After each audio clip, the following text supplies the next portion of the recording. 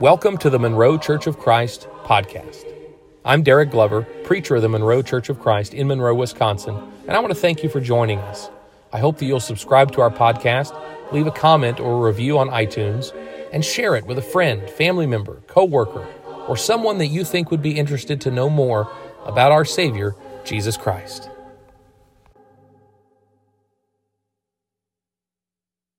Good morning, church. Good morning. It's a wonderful and beautiful day. It's good to have the windows open a little bit and to be here and be together on this gorgeous Sunday morning here in Monroe, and I'm glad all of you could be here as well. Each week we kind of see a few new faces that we didn't see the week before, and as time goes on, hopefully we see that more and more. It's just wonderful to be here. Have you ever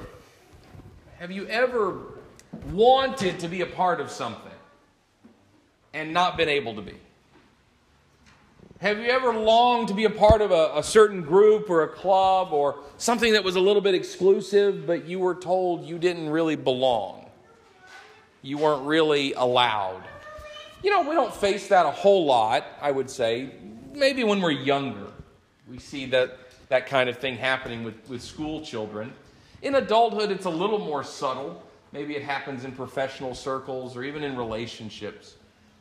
But sometimes, and it maybe is the most painful of times, we are told you don't belong. You don't have a place. As we study God's Word and we study the Old Testament, and we look at God's people and their relationship with Him, it was entirely predicated upon this idea that there was a law that could keep them clean enough and pure enough to be acceptable to God. God's demand for perfection, by the way, has not changed. He is the same today as He has always been. We hear it say something, God doesn't ask you to be perfect. Well, that's not technically true. He demands holiness and righteousness. The difference is, how do we get there? Well, under the old law, they got there by keeping the letter of the law. And that was supposed to bring them to a place of acceptance by God. God had in mind that certain people would have certain tasks. Certain tribes, in fact, the Levites, were set aside as the tribe of the priests. We talked a little bit about this in our Wednesday night study of Hebrews that was interrupted by COVID-19. But we were talking about how the Levites were the ones who handled all religious ceremony and practice. As the priests, they handled all the duties within the temple. Now, you had certain families and you had priests and high priests, but you also had people who were part of the Levitical tribe that cleaned the temple, that cared for the grounds, that served as guards for the temple. And you know what those guards did? They rode around on horseback looking for people who weren't supposed to be in there. We think of the temple sometimes like our church building. At certain times of the week, well, the Israelites were just coming in and out of there, doing their spiritual business. That's not true. Most people were not allowed in there. Most people didn't have a place in there. If you had any sort of physical abnormality, any defect, anything wrong with you as judged by the priests, you weren't allowed to go in. You weren't allowed to participate. That is why those people would sit out in front of the temple begging those who were disabled in some way or who had some sort of ailment from birth. We see Jesus and His apostles interacting with those folks on a regular basis in Scripture. That's why they were there. They weren't allowed to go in. When He healed the man, when they healed the man that couldn't walk, when Peter and John did that in the book of Acts, and he went in to the temple, that was the first time they noticed, because he'd never been in there before, because he wasn't allowed to be. As wonderful and beautiful and perfect as the law of Moses was, and it was because God wrote it, the way that man went about keeping it was absolutely wrong. And really, that was kind of the point. When we get to Jesus, you know, the old law was just there to kind of keep them alive and keep God from killing them until Jesus could get there. And then Jesus shows up and we have a different message, a different mechanism for drawing close to God. And when Christ begins his ministry, he starts out with this lengthy, takes up 3 chapters in the book of Matthew, lengthy description and explanation, theses, if you will, of his law. God's law through him. We call it the Sermon on the Mount. For the next few weeks, next several weeks, we're going to go through the Sermon on the Mount. Because there may be no more critical passages in Scripture to really understanding the heart of how we are to live. We study a lot about how we're saved. We talk a lot about what makes us righteous. And unlike that old law, we're made righteous by this new law, by Christ. It doesn't rely on us to keep his will perfectly and do things in a specific way all the time and never sin, because we can't do that. What it does require is us to accept Jesus Christ, to be baptized, and to live as people of faith. And in doing so, we are drawn near to God, and we are made righteous, and we are justified. God still is satisfied with the righteousness of our lives, but we are no longer under this pressure to be perfect, because we weren't made to be perfect. Jesus makes us perfect, makes us acceptable to God, and that is how we live. And the question is, well, what do? We don't have anything, we don't have the old law as they had it. We have to be guided somewhat by conscience, somewhat by example, and somewhat by the commands of Christ himself. And that feels a little less concrete sometimes. So we go to places like the Sermon on the Mount, we go to Paul's epistles, we go to other places in Scripture for an understanding of how do we walk this walk. If we're justified by Christ and by his blood, then how we walk is going to look different. And it ought to. Well, how do we do that? So we're going to look at the Sermon on the Mount. We're going to hear directly from Christ himself. And as he explains to us, here is an acceptable way to live. But he's not going to say it as a rewriting of the old law. He's not going to say it as an abolishment of the old law. He's going to say it as a contrast to the old law. Because Jesus didn't get rid of the law of Moses. He answered all of the questions that the law of Moses asked. That law was asking some implicit questions. Can mankind earn a place with God? Well, the answer is no. And that's why Jesus shows up. The question is, can mankind maintain a relationship of holiness with God? And the answer is no. Jesus has to bridge that gap. And the question is, does mankind need to be governed by specific laws in order to have this relationship with God? And the answer is no, and that's why Christ came. Because it opens up the promise of salvation. It opens up the home with God to all people. What once was narrow is now broad. What once was Israelites is now all of mankind. We have this open door through Christ. He opens it and asks us to enter. And so he's not trashing the old law. He's not saying it's wrong, you need to forget about it. He's saying, hey, all these questions it's asking, all of these things that it's constructed, I'm the answer. I am the sacrifice. I am the lawgiver. I am the high priest. All those things that were written about in Hebrews later on are about how Jesus fulfills that old law. And so when he speaks in the Sermon on the Mount, he doesn't speak about it like politicians speak about one another's platforms. Well, my friend on the other side of the aisle is completely wrong, and here's why.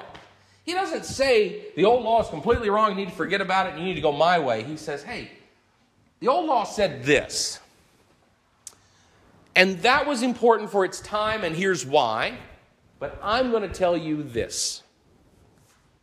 And the difference between the two is not one is less strict or more strict than the other, or one is more practical or less practical than the other. The difference typically is one of them is more a question of our heart. Anybody can go through the motions. My grandfather, who was known to be a bit of a smart aleck, I know that would shock you to learn that my genetic composition descends from such things, but he lived in a small town. It was very Mayberry-esque where they lived. And they had a pharmacist, right?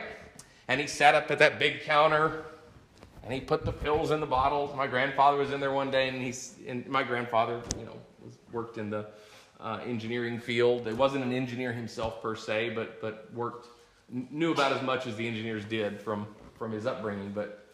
And he said something to the pharmacist one day about, sitting up there just counting pills. He was like, it must be pretty nice to get paid what you do just to count pills all day. And he looked at my grandfather and he said, if all there was to it was counting pills, anybody could do it. But I'm a pharmacist. It's more than just counting pills. Sometimes it looks like it's something that it's not. Sometimes it looks like it's simple, and sometimes we can look at it and say, well, anybody can do that.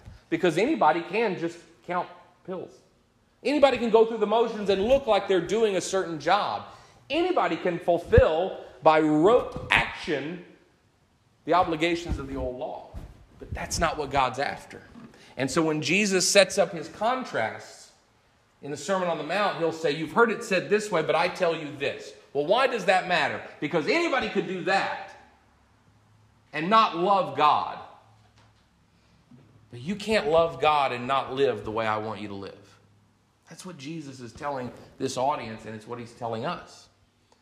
So really, as we read through this, we will see Christ fulfilling and advancing the law of God. He's bringing it into a new era, a new dispensation, a new paradigm.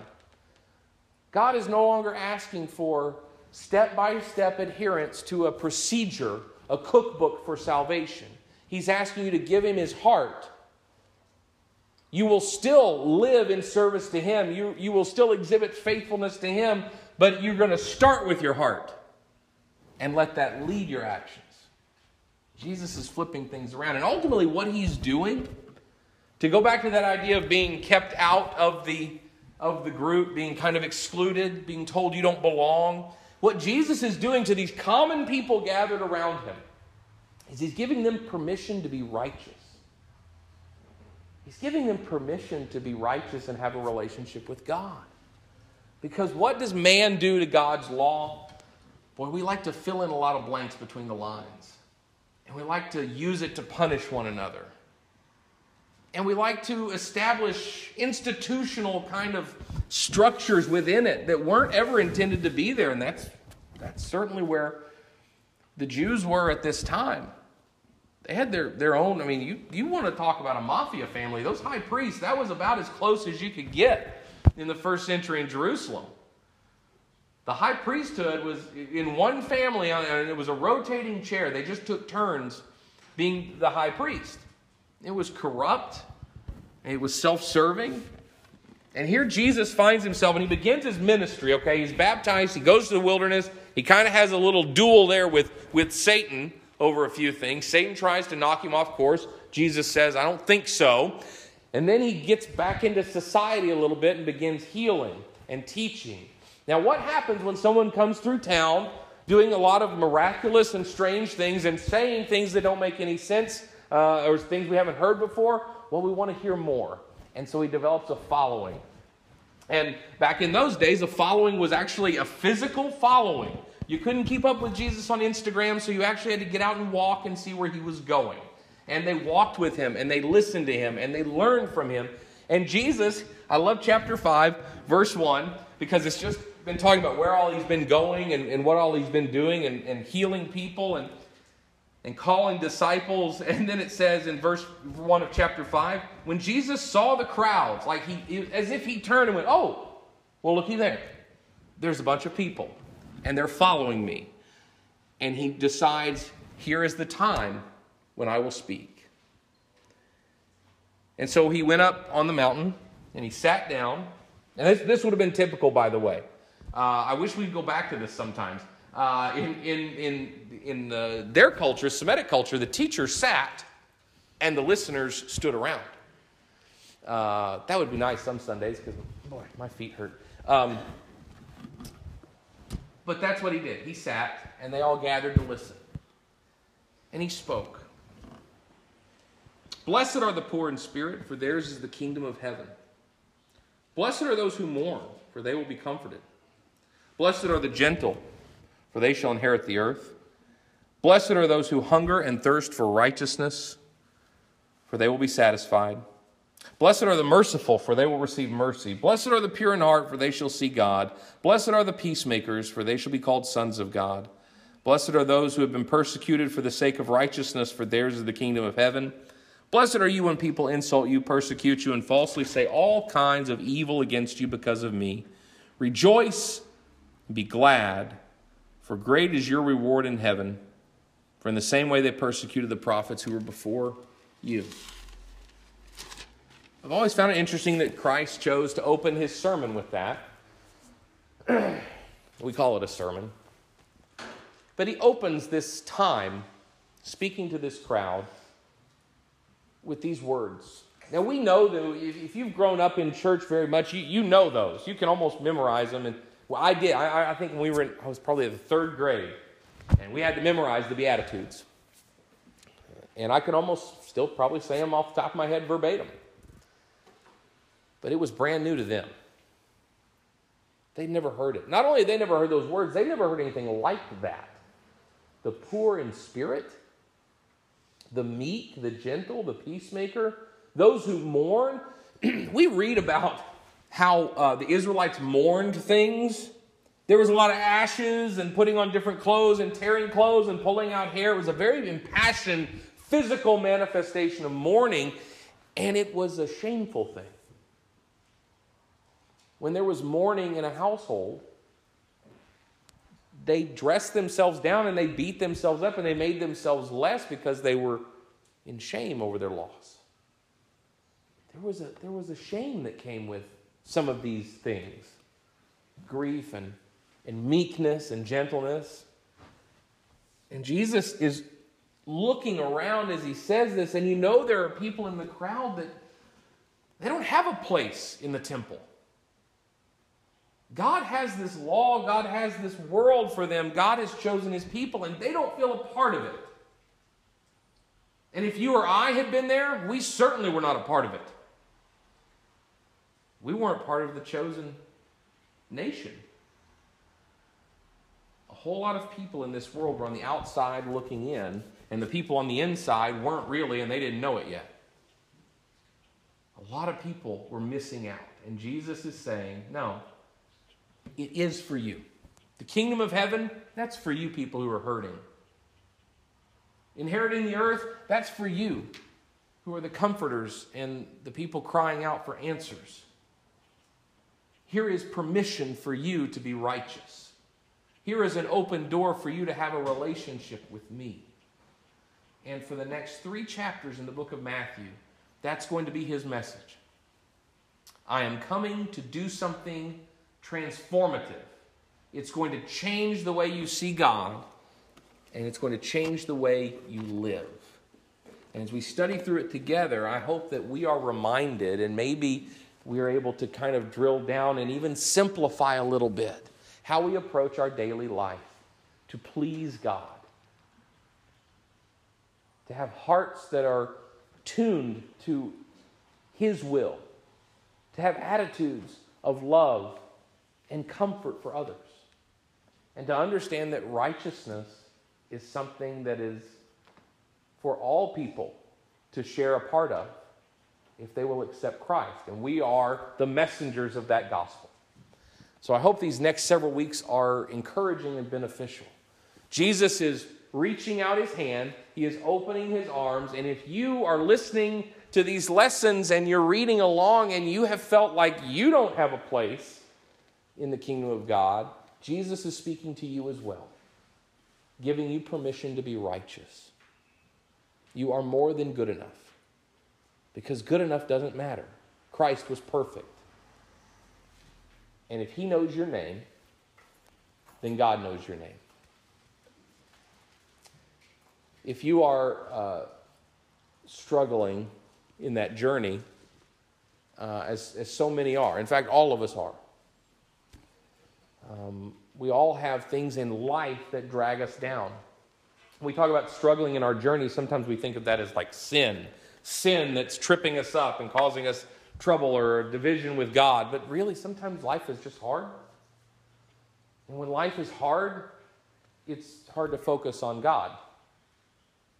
It should be the opposite. The hard times should be when we're talking to God the most, but it's not.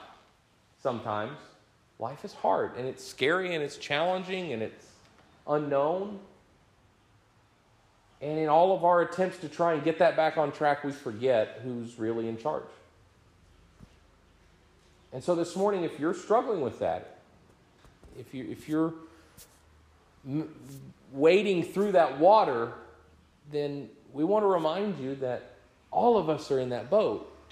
And we want to hold one another and talk with one another and walk with one another and care for one another.